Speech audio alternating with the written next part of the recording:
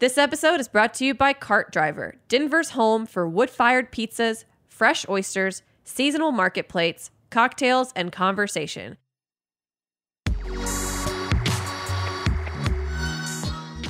Hey, this is Hannah Forden. I'm the program manager here at Heritage Radio Network. This year, we're celebrating HRN's 10th anniversary, and I want to thank all of our listeners and members for being a part of an incredible year of food radio. We never would have made it this far without all of you. So HRN is now in its summer fund drive, and this is when we turn to you and ask that you make a donation to help ensure a bright future for food radio. Whether you listen to one show or 20, there's a reason why you keep tuning in week after week. All of our content is powered by a small nonprofit, and we rely on your generosity to keep going. Help us keep broadcasting the most thought-provoking, entertaining, and educational conversations happening in the world of food and beverage. So become a member today. To celebrate our 10th anniversary, we have some brand new member gifts available online, so I encourage you to snag your new favorite pizza-themed t-shirt or enamel pin today and show the world how much you love HRN. Go to heritageradionetwork.org/donate so you can snag your 10th anniversary member swag. And thank you.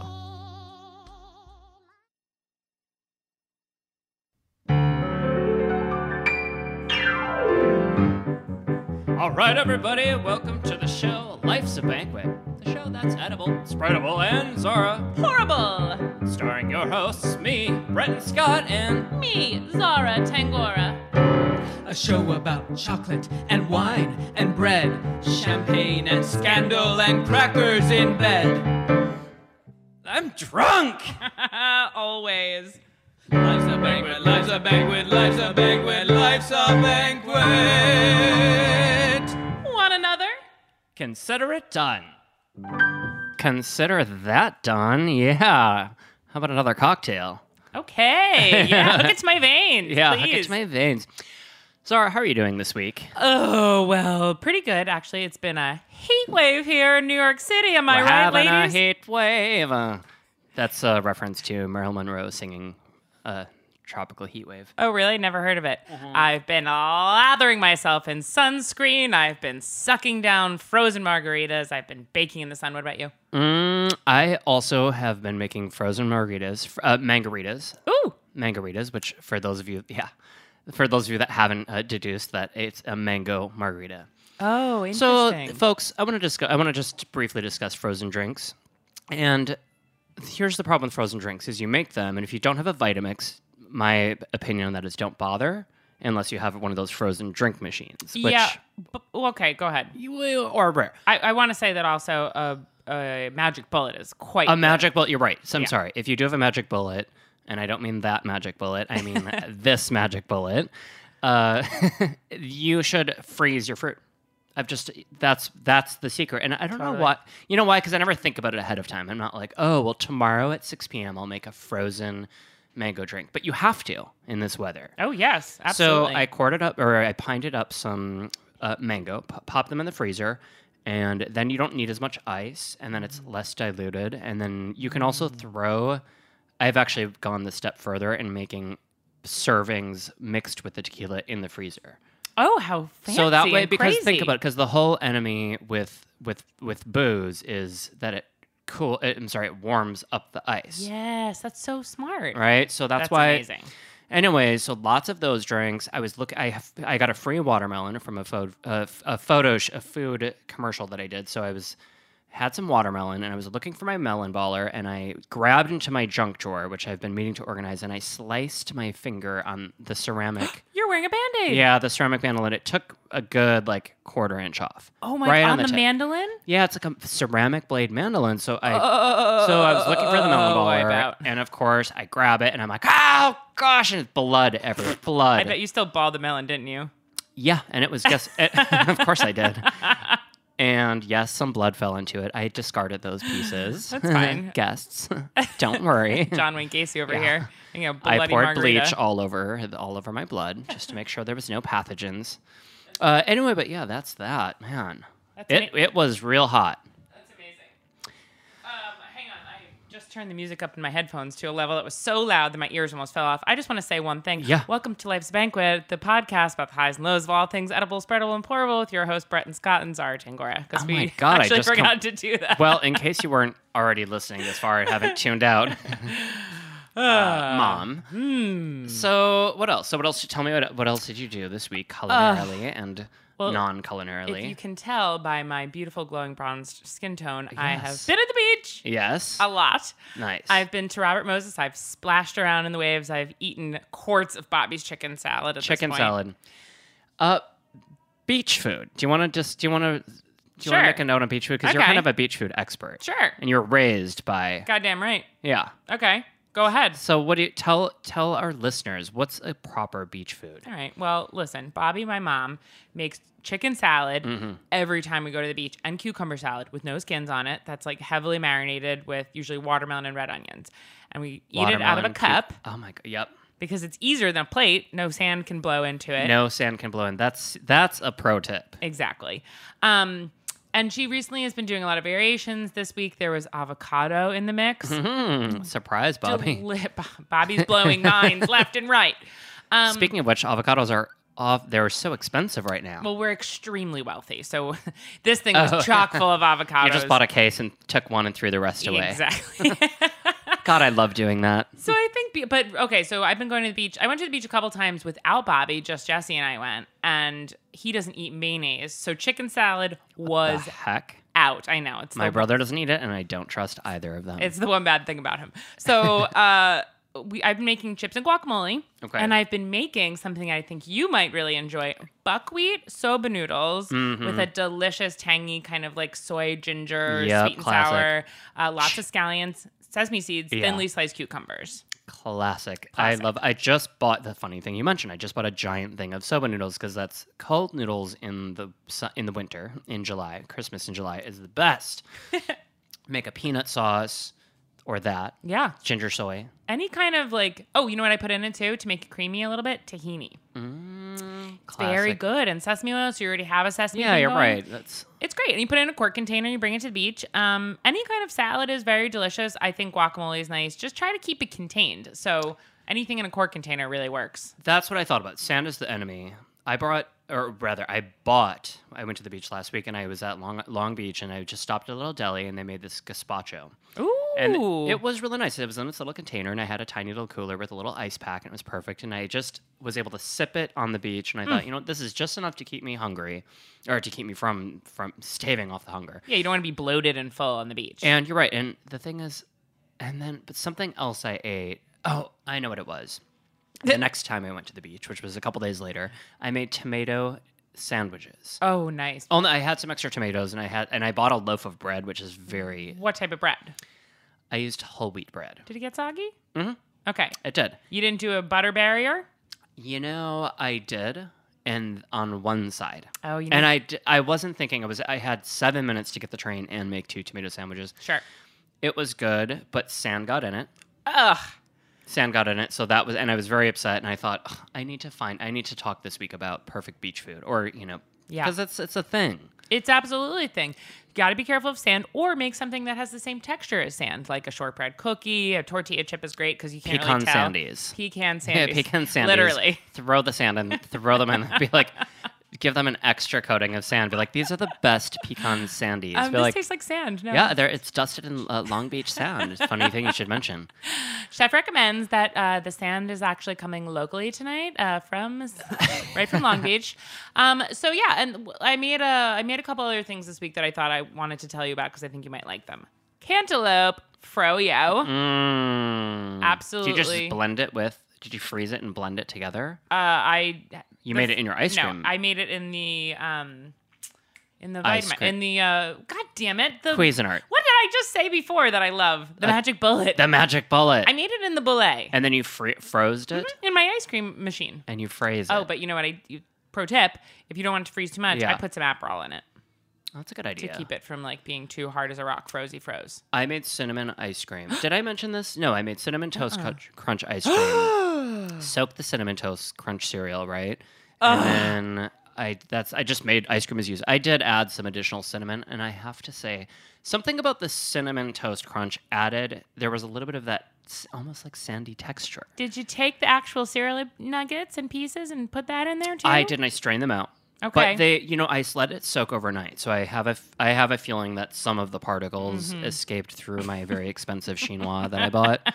That sounds so good. Yeah. I'm a little surprised to hear that you made that though. Really? Why? Well, I do know you to love a lowbrow thing, but because on any given day of the week, you would be just as eager to say that's absolute crap Okay, as you would be to here's- say that you like it. Here is the reality: is that I love sweet cereal. Yeah, me I too. don't secretly like fast food except for Filet-O-Fish, and we'll talk about that later. Sure, yeah. It is actually one of the products that's mostly natural, Right. except for the bun and the butter and Yeah. the fish and the filet. And the robots that are making it. and the robots that are making it. But besides that, it's completely natural. It's amazing. But no, I love sweet cereal, Fruity Pebbles, cinnamon Apple Jacks. I mean, you name it. Ooh, Like, an Applejack? Throwback. yeah, That didn't get a lot of That's love. next is Applejack ice cream because it tastes like neither apples nor Nor Jacks. yeah. Question. Yes. So what's your favorite part of going to a restaurant? Well, every time I go to a restaurant, the first thing I do is wait a second. The first thing I do is look at the menu. Oh, menus are very cool. How Aren't else are you menus going to know what they're crazy? serving? Well, yeah, how would you know where you want to eat or Yeah. what you would want to eat? Exactly. So, Well, Ah. So, folks, if you haven't figured it out, this week's topic on Life's a Banquet, the podcast that will change your mind and life, is menus. Sure is. Now, we thought it was so obvious, like, oh, a menu. Like, what's that? Well, as of course with anything, the more you research into it, the more you look into something, the more fascinating it became and becomes. And I don't know, like, where do we start? Should we talk about the history of menus? Please. Okay. Throw it down. Well, funny thing you should mention. I just happen to How weird. have the history of menus. Oh if my I pull it up. God. Anyway, so, menus are something that we are constantly, these days, they're just out there, right? They're online. They're on Seamless. They're on your phone. Facebook, They're on Instagram, Facebook. Napster, Exactly. Tinder, Napster, Pets.com. Google Images, ice cream trucks, like a lemonade stand. The kids are like, we created a menu for you, right? Okay, well, it wasn't always that way. Menus in this country really didn't, solidify until much later into the 1800s. Now, there are some menus that were from the Song Dynasty in China, showing, first of all, the word menu probably comes from the Latin word minuta, which is tiny or small or list of things, right? baby, So a menu, baby and list. they also used to call it a bill of fare. Yes. Right, that's popular too. Like the bill of fare of this particular thing. And there's another thing that I wanted to talk about with menus was they used to call it a table d'hôte, right? So in all this, the menu, of course, that's a French word, and table d'hôte was a word that was like the host's table. So before restaurants were what we know as restaurants today, where you walk in, you pick stuff off, you would go and they would offer these. Of course, there were inns and taverns, but food was usually like it's just something that they had. Right. Like an omakase. So you would sit down and you just get whatever. Exactly. And so when this started, the host's table, as they would call it, the food was usually selected by the chef. And as menus progress, as it should be, and so diners weren't able just to choose things at the whim of their fancy. Sure. And also, if they were, then later it changed to what we know as a la carte. And the cart means menu. Yep. Right? In French? So From the car, menu? whatever. And so also a table d'hôte, also we might know as prefix or prefix, as we call it in American English, and that refers to like they would have food that just like a lot of restaurants still do this today, especially around Valentine's Day, and you just here's your options and maybe you can pick one or two, but that's kind of it. Right. And it's a set price, and that way the restaurant was guaranteed not to lose any extra money, not to make too much of food. It's smart. I mean, on the restaurant end, prefix makes the most On amount the of restaurant sense. end. So really what I learned was that menus as we know it, where you go in and pick from your first course, second course, or whatever you want to call it, small plate, large plate, really didn't happen until later in the 1800s and really like toward the first part of the 1900s. Yeah. And part of the reason was that nobody really went out to eat. Fair enough. And now I have a really quick, I could go on and on about the history, and we'll talk about that later, but there was a really interesting story about this gentleman named Fred Harvey. Ooh. Now, Fred Harvey was apparently an American entrepreneur, and he was sort of known as starting the first chain restaurant. Now, he was really smart because as America started to colonize and make states, and you think about, wow, that's so crazy to think like you didn't just go somewhere and pop over into like Toledo, Ohio, and be like, oh, let's pop over to the Applebee's and check out what they got on the menu. Right. You took a train station. He thought, oh gosh, there wasn't. He was a traveling salesman, and he said, there's no good food at these train depots. So he started a chain restaurant, and he had this thing called the Harvey Girls, and he employed all these white-only educated women. Oh, perfect. They were very pretty, apparently. They kind of look like the Gilmore Girls. The Gibson Girls. The Gilmore Girls. One was older and one was very Gibson young. Girls. And so he would have these chain of restaurants, and it started off as at a train depot, and then it sort of went on. By 1901, I think, and when he died or something, he had, I don't know, something over like 40 or 50 restaurants. What were they called? What was the restaurants called? Harvey's? It was called the Harvey Harvey the Harbour Fred Streams? Harvey Company, and it was called the Harvey Girls. Harvey Keitel? And if you really want to watch something fun, Of course and you I do. love Judy Garland, Love and her. you happen to be straight or gay or whatever you are, Yep. or One of anything the in two. between, you should love Judy Garland. In 1946, there was a movie called The Harvey Girls, and it's a musical, and they feature these women, and there's a competition, and the Harvey Girls like fight the other waitresses of the local western town, Wow, sexy. and they burn down one of the restaurants. It's Very crazy. sexy. Yeah. Bad, mischievous Harvey Girls. And this all comes from Menu. Wow, what a fascinating tale. I'm riveted to my core. Oh my gosh, you could go on and on and on. And we'll talk later a little about how, menu pros, like how pros, and I mean that not pros and cons, but the language of the menu, how American and chefs made things sound fancy by adding French words, or the trends nowadays, which is to maybe just make it a little bit more esoteric and just say, like chicken, rhubarb, Yeah. congee. I thought you were going to say cunt. Congee. The other day, someone was going to say, they were talking about Genghis Khan, and they were like hanging on the Khan part. And I was like, are you going to just say Genghis Cunnilingus? Which is like the funniest. That was at your business. That was at your work meeting. Yes, that was in church. I was talking That to was my in priest. The priest said it. Genghis Cunnilingus. The funniest thing. That's a sidebar. I just thought you would think it was funny. I think it's very funny. I think it's time for a break. Yeah, let's break it off. All right. Okay, bye.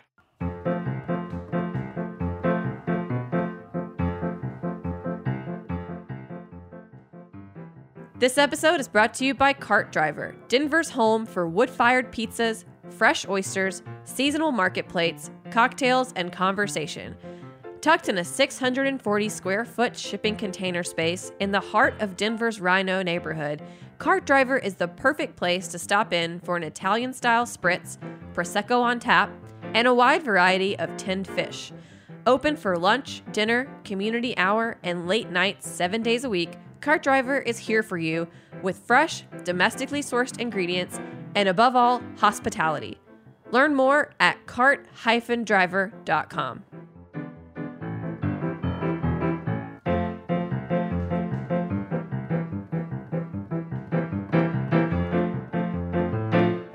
La la la la la la. And we're spinning, and let's sit down. Breton, I want to hear more about what you found about. wouldn't you like to? Okay, I'll tell you. Fine. Okay. Breton, did you ever hear about the restaurant they're putting on the moon? Good No. food, but no atmosphere. Wait, really? Wait. Yes, none. It's terrible. Don't go. Save yourself the $25,000. 1.5 stars. Yelp. It was horrible. I went there. Everything was dried up. It was freeze dried. You'd think. I went all the way to the moon for this restaurant, and then I floated away, and now I'm dead. Okay. 1885, picture it. Mark Twain publishes The Adventures of Huckleberry Finn. Grover Cleveland is sworn as the 22nd president of the United States, and the average worker earned $674 per year. Oh, I was about to say that. I was like, that's what I make Per year. So weird. Not much has changed in my world. Everything's Wow. the same. Also, you're a vampire, so you were alive then. Also, the year 1885 that Keen's Chop House was founded by Albert Keen, a theater producer. In Midtown Manhattan on 38th Street between 5th and 6th, which I learned the other day used to be the theater district. Yes.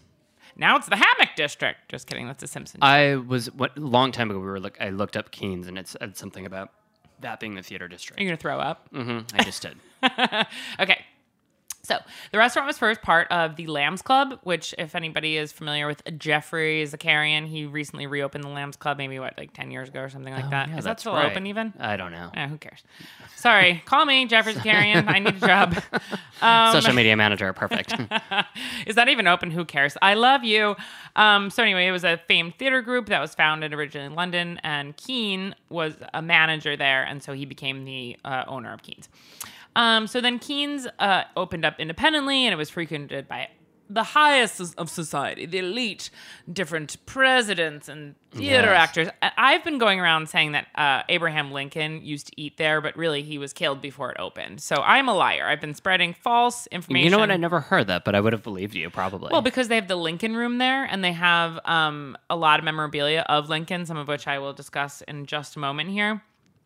But all kinds of high society would go there. Now, wait, can you just tell us, for listeners that have not been to Keynes, Sure. what is this restaurant like? Keane's is the second oldest steakhouse in New York City. It's one of the oldest establishments in the whole city. House, I love it. A chop house. They're famous for their mutton chop, which I recently learned is now just a plain old lamb chop, but it's still absolutely divine. It's so good. It's just a very old school steakhouse. Not much has changed. They have that wonderful room with all the pipes, right? Yes, there are pipes everywhere. I believe there's 9. I have it written down somewhere in my notes here. I'll tell you in a minute. Oh, there's 90,000 pipes there. 90,000. So you go up and you look on the ceiling, and there's pipes. It seems like so many. Yeah. I feel like that has to be a misprint, but I copied and pasted. There are, when you go up there's a lot of pipes. There's a shit ton of pipes. It had a wonderful bar downstairs that's kind of casual. Then there's the Lincoln Room, and there's the pub room. There's all kinds of different it's kind spaces. of this like townhouse of a restaurant. Yeah. It's really, really, it's very special. It's very special, and I will say that I think the food is actually quite tasty. It's like, what are you looking for? When I look for a restaurant, I look for a menu, really. Like, I'm not... As we're talking about, I'm not looking for, I'm so excited about what you're doing. Like, I don't know. Sometimes, but I mostly want classic. I think you're the same way. Yeah. We've been through it all, you know, Yeah. at the end of the day. And sometimes a classic old restaurant doesn't actually, kind of show up food-wise, but Keane's does. True. The food is tasty. That's good to know. You know, get a cream spinach, get mashed potatoes, get a mutton chop or the prime rib King's cut, share it. It's delicious. Key lime pie for dessert. So yeah, they would people would go into the pipe room and hang out, and writers and publishers and theater folk, and people would come from the theater and go in the back room in the intermission in their full makeup and have drinks, and then they'd go there after the show. So it was definitely a huge thing for those types of folks. For $5 a year, Lambs Club members could keep their pipes along with ones pictured at the restaurant, where a pipe warden would keep an inventory and pipe boys would bring each of the pipes to the table. I guess that, when you think about how long it's been, then 90,000 doesn't sound that unusual. That's absolutely true. They stopped doing it. I don't know. People don't still have new pipes there. I guess they probably ran out of room. And according to tradition, when a member passed away, the stem of the pipe would be cracked. Oh, wow. Yeah. Nobody must smoke out of it since. Isn't that pretty cool? Yeah, it is. I know. like that. So there's a huge collection of memorabilia there, theatrical memorabilia from the Lambs Club days, including what is said to be the playbill that Abraham Lincoln was holding when he was shot. And so upstairs in the Lincoln Room, where they have all that Lincoln stuff, that's why. And I always thought it was because Lincoln ate there. It was simply in memoriam. Right. Some famous people whose pipes are there. Ruth and Will Rogers, Albert Einstein, Theodore Roosevelt. Ever heard of him? He was a vegetarian, Einstein. Well, he could have just He had the mashed... Caesar salad. Yeah, exactly. No anchovy. So I went and looked back at some of their old menus, and I found, from 1916, Keane's menu. So again, they opened 1885, but I couldn't find anything that far back. A couple of hits. The 1916 was very small, and then as we go up, it was more elaborate. Blue Point oysters, olives and radishes, cream of tomato, filet of sole breaded, English mutton chops, so they've always had that, baked potato, French peas, combination salad, university ice cream. Didn't look up what that was. Going up to 1941, that's much more expansive. It's huge, so I'm definitely not going to read the whole thing, but I highly recommend you go to the New York Public Library, where I went this week. You can look at a plethora of old menus. It's so cool, including these, and you can also look at the entire collection online. So online, they had only 4 Keen's menus throughout history. Yes, that's true. In fact, just really quickly, I do have the website. Oh, yeah, it's please. menus.nypl.org/menus. And if you Google historic menus, New York Public Library, that will be the first hit. And you can explore. It's the coolest. Yeah, all these. It's the coolest. Very quickly, I was reading that they developed it because there was their whole menu collection. So there was a woman who wasn't very rich. She used to go around in the turn of the century and get menus from fancy restaurants, and she collected them. And I forget her name, but she ended up with over 1,500 menus or something by the time she died. So then she donated it to the public library, and then they just expanded on it. But that's the collection. Oh, that's really... I should start collecting menus. Yeah, you should. It's really cool. So 1941 Keen's, they have canapes. They have shrimp cocktail, which costs 50 cents. Now I think it's $24 on their menu, so inflation. They had chow chow, which is a pickled vegetable relish. Bismarck herring, broiled steaks, filet mignon for $1.50. Chicken a la king, selection of rare bits, tons of pickled things. Their menu is people did like pickles. In the mid-century, pickles were all the rage. Pickle this, pickle that. Pickle that, yeah. Well, keep saving it. Also, they didn't have access to a lot of refrigeration, so that was the only way. Absolutely. They had some cocktails on the menu. Some of the ones I thought were kind of funny: a Ron Rico, a Jack Rose, and of course, a Clover Club, named after which the nice bar in Cobble Hill is named after. Oh, how funny. Moving up to 1971, a much smaller menu because they fell on hard times in the 70s, which I'll get to at the end of my story. Lots of tongue, kidney, less pickles. A filet mignon jumps to $9.75. Sorry, folks, we've got to do this. We're raising prices. But, still very kind of cool, but definitely more like 70s vibes. And I would say a little bit more Eastern European. Tongue, kidneys, broiled meats. Interesting. Yeah. So in 1905, we're going to go back now. A very famous actress of the time named Lily Langtry enters Keen's. Lily was born in 1853 in the Isle of Jersey. She was 6 of 7 children. Now, not to be confused with New Jersey, but the Isle of Jersey is where Jersey cows come from. Oh, okay. Which is off of in the UK. That's right, Jersey cows. Not to be confused with Holstein cows, completely different. Right, not to be confused with Bruce Springsteen, which is another person from Jersey. Those overpriced musical theater tickets last year on Broadway. Very expensive, very expensive. So anyway, she's nicknamed Jersey Lily, and she's a British-American socialite and actress and producer. She comes into Keen's one day in 1905. Oh, she's also the one-time mistress of King Edward VII. She comes in 1905 to what is then a gentleman's-only restaurant and demands to be served one night after a show, and they say, "No, bitch! Get out of here! Dudes only!" And she throws up a stink. She sues them. She's like, "Are you kidding me?" She's like, "Fuck you. Make me a steak, bitch." They don't, so she sues them. She wins. Keen's capitalizes on the incident and then holds a dinner to honor her. They're like, "Wait, just kidding. We love women. We love women. Look at this. We brought flowers in." Then they also name a whole room upstairs, which you can sit in. It's kind of quiet and boring. It's called the Langtry Room. And they made a special menu for her, which is in the New York Public Library, but they have a copy framed by Keen's. Yes. And I want to just quickly read to you. What's on the menu for Ms. Langtry? October 10th, 1906. 1 cup clear turtle soup, celery, salted almonds, olives, filet of English sole with julienne potatoes, roasted porridge with red currant jelly, and grilled sweet potatoes. Sounds like a lot of potatoes, honestly. A Keen's, and more potatoes for you dumb bitches. Keen's salad. Look, a stuffed potato. Oh, look, a rolled potato. A fried potato. Oh, we have a bag of potato chips. Some gruel. Fancy forms, no clue what that is. Cakes, fruit, coffee.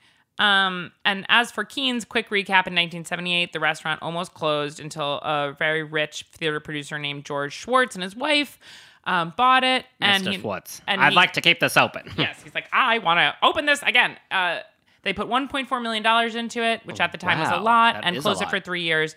Yada, yada, yada. It was closed for 3 years? Mm-hmm. Isn't that a very fascinating menu story? That is very cool. What's so funny is you just think, I didn't think that there was never a time where a woman wasn't allowed into a restaurant. Here's another thing Yeah. about Keen's, which I don't know if it's still in effect, but I used to have an ex-boyfriend who worked there, and the downstairs main bar, you are not allowed to bartend if you're a woman. Yeah. Only male bartenders still, as of 2016. Well, they can't get away with it, but unless somebody sues, it's never going to be a problem. It's I crazy. also used to work at a restaurant, which I won't name, that didn't allow female workers. Yeah. Oh, wow. Crazy. yeah. I just guessed it. I mouthed it yeah. to Brett, and so only him and They I do know. now. It's changed since. And Mr. Weinstein also was a regular there. Oh, perfect. And I also used to work for Mr. Mario Batali. Oh, sexy. Let's see, what else? Awesome. And I love Donald Trump. Just kidding. We won't talk about that. And his real name is Jeffrey Epstein. Yeah. Perfect. Cool. So how about on our Chefy Recommendy today? What do you want to talk about? Making perfy menu at home? So we could go all over the place, right? Let's say you're at home listening to this podcast, or you're on your treadmill, or you're or a prep cook dicing celery, wondering what the hell you're doing with your life. Yes, you have 2 more cases to go, and yes, you did the first case wrong, and it has to be thrown out. And now you just got in trouble, but you're okay because you're listening to this, and we're gonna make it through this. So if you are just interested in menus or creating your own menu, or perhaps you want to have a dinner party, it's nice to sit down. Now, Zara, you're really good at creating menus, right? I'm amazing at it. The best in the world. So, No, but I do like it. Yeah, you do like it. And I think there's one thing, like when you have a dinner party, let's just stick with creating a menu for when you're at home. And this is just really good to think about. A, it saves you money because then you can find out exactly what you need to buy. Sure. You can tell your friends, and if anybody's allergic or gluten-free or dairy-free or whatever free they are, Caveman free, Yeah. caveman pro caveman. then you can, work around your menu or create something special. Or you could have a theme menu. Yep. And now, Zara, you've done a lot of theme menu creations, right? A lot of theme menus at Brucey. Our first theme menu came about one day because I was so burnt out and tired. We used to, the only thing we had every day on the menu, because we changed our menu every single day, which was crazy. But I was so burnt out, and I was like, oh, tagliatelle. Oh, you should just write Harvey Kai Tagliatelle. And so we randomly made a Pulp Fiction themed menu. We did the menu at 3:00, and by 5:30 when we opened, everything was Pulp Fiction themed. Within 2 hours. Yes. And so we made a banner that on the outside that said Jack Rabbit Slims. And then from then on, we did a lot. So famously, the Beyonce Valentine's Day and Kim Kardashian Valentine's Day, a funeral for the closing, a wedding for the day before. So yes, I do love a theme menu. Theme menu. So that's something to do. Now, before you make it, it's good to sit down and then just start writing some ideas down. And you know what? When you create a menu, I guess I would say sometimes people are like, oh, well, do you have to have a salad and then you have to have a protein in this? Sure. I don't know. Is there really a hard, fast rule for that? No, that's actually the thing that I think is most important to remember. There are no rules other than try not to make people feel nauseous by making too many things that are the same, like too many very, very, very spicy Too many potatoes. things. Yes, don't give your guests all potatoes just because they're women. Unless you're doing an Idaho themed party and you're doing the potato famine party. An Idaho, yes. See, we're coming up with a million ideas. Be like, everybody gets 12 people split one potato. It's really fun. You go away super hungry. It's fabulous. That's great. I did it last week. Amazing. I think the best thing, though, really, if you're making a menu at home, is to think about restaurants you like, right? And think about somewhere that's really a hit and be like, why is that good? Oh, because they're offering things, or, other dinner parties you've been to. Oh, because they're offering things that are complimentary. Think about something you might like, and think about something that's fun and that, do whatever you want. If you want to make a 3-course thing for your guests, that's fine. But thinking about stuff that you can enjoy and you can be part of the dinner party, right? So creating something where you can have a salad at the same time as your entree. It's not like, okay, is everybody done with salad? And now let's lift this up. You know what I mean? So maybe a simple salad that goes well with your main course and your pasta. A giant salad that you can serve with everybody. You know what I always like to, when I write menus, I always say to myself, what do I want? What would be my dream? If you don't have, somebody else is paying for dinner and you could make anything. Well, okay, if you're not a super incredible or adventurous cook or something, and you just want to keep it simple. What is your dream menu? I know this is going to sound very, very so basic, but my dream menu, as always lately, is something with cheese, a Caesar salad, and a steak or a roast chicken. Yeah. And then a potato. I guess the older I get, the more I'm just down home Wisconsin. Totally. I absolutely feel you. So I like to do that. And then My problem is I start to get a little bit too many things. I'm like, oh, that would be good. Oh, and then, okay, so apple pie, and I'll have a chocolate roll. And I was like, hold on a second. You're having 4 people over. Nobody. Yeah. This isn't a restaurant. Totally. Keep it simple. Keep it simple. And then once you've decided your menu and you've written it down, go ahead, little edit it. And then, give it a little printout. Yeah, that's Or cute. if you're Jacques Pepin, you could do a watercolor. Yeah, exactly. And spend days. Yeah, or carve weeks. it into cement and just in marble. However you'd like to do it. Make it last. Get it tattooed on your skin. Maybe it's a menu created out of smoke, and as soon as they see it, it disappears. Oh my God, what is that restaurant? Alinea in Chicago? Yes. Never been, obviously. But I know someone who went, and I guess like they have a menu where you eat it after it's done. It's edible. An edible menu. Yep, I've seen that. You nibble it up. So again, and I always like to look for inspiration. You know what I went on? Oh my God, embarrassing, but not. Is I went on Pinterest. Oh, and why is that embarrassing? I don't know. There's a lot on there. It gets a bad rap. It gets a bad rap. It's pictures that are collected by people, so it's not a bad thing. We all know But what Pinterest is. Pinterest. Bretton just found out and I was about like, did Pinterest. you know that there's this website with a pin and a T rest? But yeah, so you can go on Pinterest, and there's somebody that collected all these old menus. So you get an idea there, right? What looks good to you. Sure. And then make the menu, and then that's it. Plan the work the plan. Yes, as they exactly. say every day, And make something that is in your wheelhouse. Maybe a little bit of a challenge, but don't go and be like, oh, I need to make the craziest. Gauge your audience. Are you trying to have fun, or are you trying to really impress someone, or you're trying to like push yourself to learn something new? You know what I mean? So I and think maybe for dessert, instead of maybe you go to your favorite bakery and get that like one famous cake that everybody loves. Sure. And then you serve it with some ice cream that you bought. So like it Yeah. takes care of one of the courses. Absolutely. Or ask one of your homies to bring dessert. There you go. That's, know? Just make sure you put it on the menu. Exactly. I'd be like, Hi, Bob bought dessert. Hi, just don't want to reprint the menus. My dinner party. Yeah, so creating a menu, and then of course the menus. There's plenty of ideas. If you're like, oh, I want a Hawaiian menu, or I don't know what else. What are the theme menus? Are these A Bob Saget themed menu. a Bob Saget theme menu? Just figure what would that be? My sister-in-law every year a lot of cocaine. She does the Oscar party Yeah. theme menu, and so for the nominees, Yeah. she makes these fun dishes. That's very cute. It's very cute, and then people always like it. And they, she's sort of known for these Oscar parties. That's adorable. One time at Brucey on Halloween, we did an apocalypse theme menu, and that was actually my favorite thing ever. And tell us about that. Well, we had a couple of different. I just remember like great rice balls of fire, the 4 horsemen of the apocalypse, which was like different. I don't know, it was crazy. We did a bunch of different shit, but it was really fun. That sounds. It was radical. It was my favorite one that we ever did, actually. What are your top 3 favorite menus of all time? Okay, funny thing you should ask, because I thought about it. And we thought, do you want to, like, what kind of top 3? And I just said, you know what, these are my top 3 menus. Okay. Here is my 3rd favorite menu. It is a classic, like, pizza shop menu. Okay. I know that sounds really No, I but love I it. love that, like, you're going to get the Italian salad, maybe an antipasti kind of a thing. Mm-hmm. And then, of course, you're going to have your pizzas. And I want to see Supreme on there. Totally. Meat lovers? Mm-hmm. Hell yeah. And I sort of like to look at those old menus. And I love some of those old pizza shop menus, some of those old, like, mid-century modern menus, if Yeah. we're talking about the specific look of them. Love it. And then my second favorite menu would be what I really love is a steakhouse menu. Me too. And as you can see, my theme here is kind of Retro. typical. Yeah, retro, typical, basic.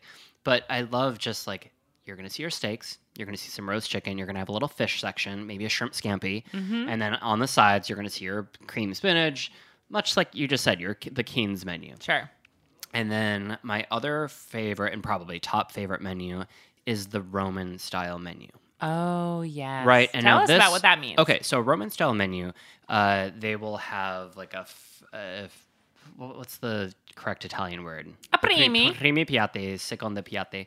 And so your primi piatti is usually your pastas, right? Primi is pasta. Pastas Secondo is your protein. Protein or main course. And then, of course, before the pasta, there's... Antipasti. Yeah, antipasti. So there's vegetables, there's meats, there's cheeses. And I love the design of that menu because, A, it's meant for sharing. Sure. I didn't even talk about dim sum menus, if you noticed, because Oh, I couldn't... it just is another level. That's a different level and Sure. a different conversation. But what I love about the Italian menu is it really promotes sharing. And I love to share, and I think eating family style is the way that all people should eat.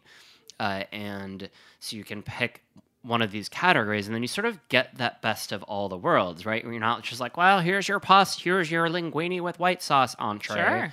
which is very American, and I'm not saying that's a bad thing. A lot Right, of to people like just that. eat a pasta for your main course. No, you want to get in But there. I love the fact that, like, yes, you can have some of that linguine with white clam sauce, whatever you want, and you get a roast chicken, and you get some side yeah, potatoes. and contorni. Yes, and Contorni. contorni, exactly. So I think that classic Roman menu, and Love it. a lot of the times in the Roman menu, you see like fried artichokes, obviously some kind of like cold meats or cheeses, and then your classic Roman pastas like the bucatini matriciana, Oh my God, I love carbonara, Rome. like all those things. And I feel like it's the best of all that food. I mean, I think one menu. yes. Also, personally, I've been to Italy. I've been everywhere in Italy for the most part, Mm-hmm. and my very favorite place to eat in Italy is Rome. 100%. It's I was just telling somebody about that, and it's sort of I said that is the best menu for me. You'll eat the best in Rome. Listen, there's delicious food everywhere in Italy, True. but like really eating in Rome is very special. They just know how to do it. Yeah, it's really, really good. Everything is very, very special. Okay, so tell me.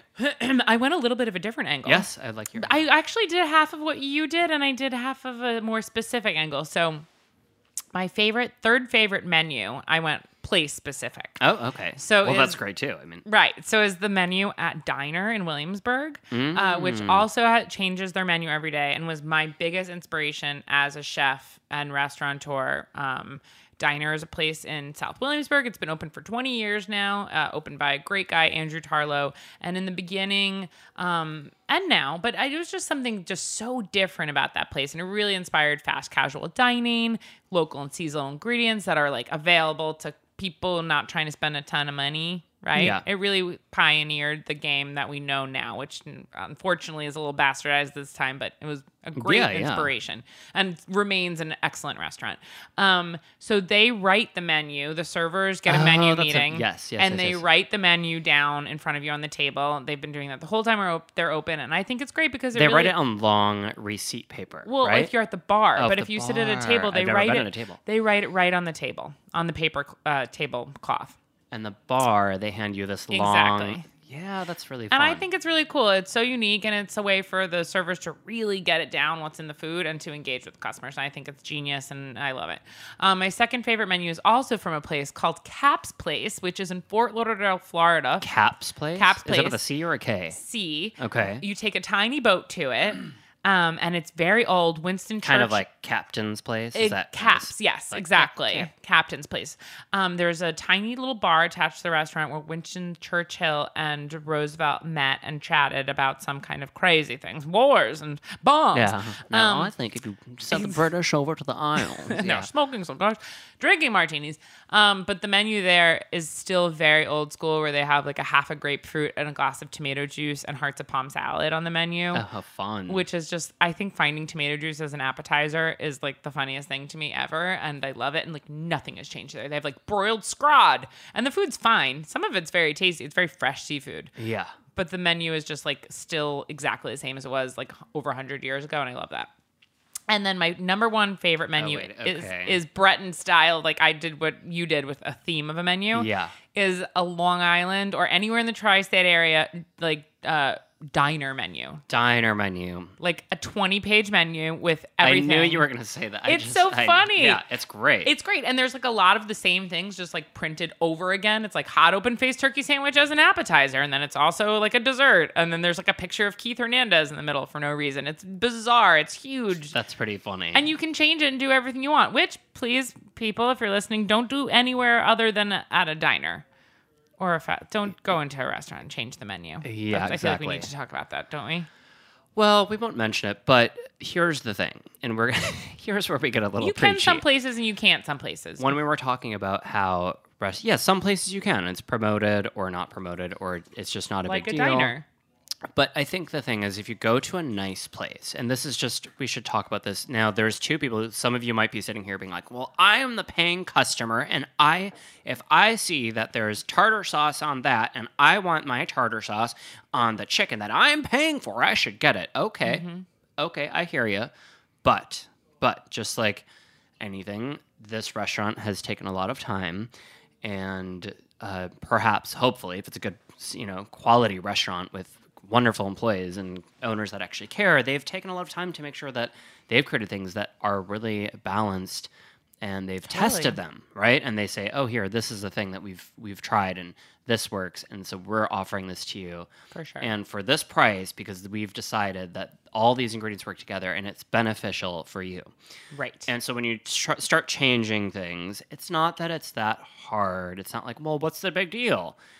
That's not the way a restaurant works. They have a menu, each little moving part in the kitchen. Right. That cook makes this thing, and then so during a busy night, if something happens and everybody's doing everything different, it throws the whole flow off, which then throws the whole flow of the entire restaurant. And then, as you know, in a restaurant, that's a delicate balance. All of a sudden, people are like, yeah, it wasn't as good as it was last time. I'm like, because this one fucking guy needed tartar sauce. Who eats tartar sauce on chicken anyway? What a psycho like killer. That. So I think the thing is, when you first go to a restaurant, I'm not saying that. It's my opinion to say, let the people that have the restaurant decide first. Right. Or give it a try. Right. Leave off if you're allergic or you really dislike. It's one thing to be like, hey, I don't want tartar sauce on that because I am allergic or I really hate mayonnaise. But it's another thing to be like, can I get that on another dish? And I want to add to your point, you kind of just said this. It really is about, like, especially in a small kitchen, it's about a rhythm. Right? A rhythm, that's a good idea. So you have a rhythm, and you're like, oh, I know to instinctually grab this thing of sauce for this dish because, like, it's been, like, you're like an octopus in the kitchen. So you throw in, like, I want to change this on this, and then all of a sudden you grab the wrong thing because you're used to grabbing that one thing, you squirt it on, and then exactly like you said, you have to mix everything up. It's crazy. Just don't. And I just like to go back to what we said in the beginning is that menus used to be, think back to what I just said in the very beginning of this episode, table d'hôte, which was the host's table. Mm-hmm. So the host is inviting you to their table. Yes, you're paying for it because food's not free. Somebody has to pay for it. And they offer you what they have, what they've decided. And it's just like there's a lot of restaurants where you go in and like, this is seasonal. Yeah. We have nectarines because they're gorgeous right now. Like, right. well, how come you don't have banana cream pie? Like, yeah. Okay. Yeah. So the good news is there's a lot of places that can offer you what you want. Exactly. So just choose a place. If you need to have it your way, you know where to go. Brendan, what a freaking fun episode. I learned a lot about menus. It was very actually not just about menus, but about how our society works. I learned a lot from you too. I feel like, dare I say, it might have been our most, to me at least, it felt like our most informative episode. Informative, yeah. Very informative. And I'm hungry now. I'm hungry. Whoa. And I'm getting a text message. Okay, wow, perfect. What's that? Free hamburgers time at 6? Time to go. Free hamburgers. We gotta go. Listen, everybody, thanks for listening. Tune in, review, rate, subscribe. Hasta la pasta. Ciao.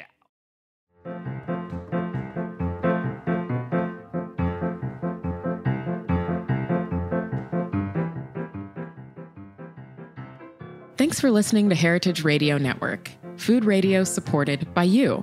For our freshest content and to hear about exclusive events, subscribe to our newsletter.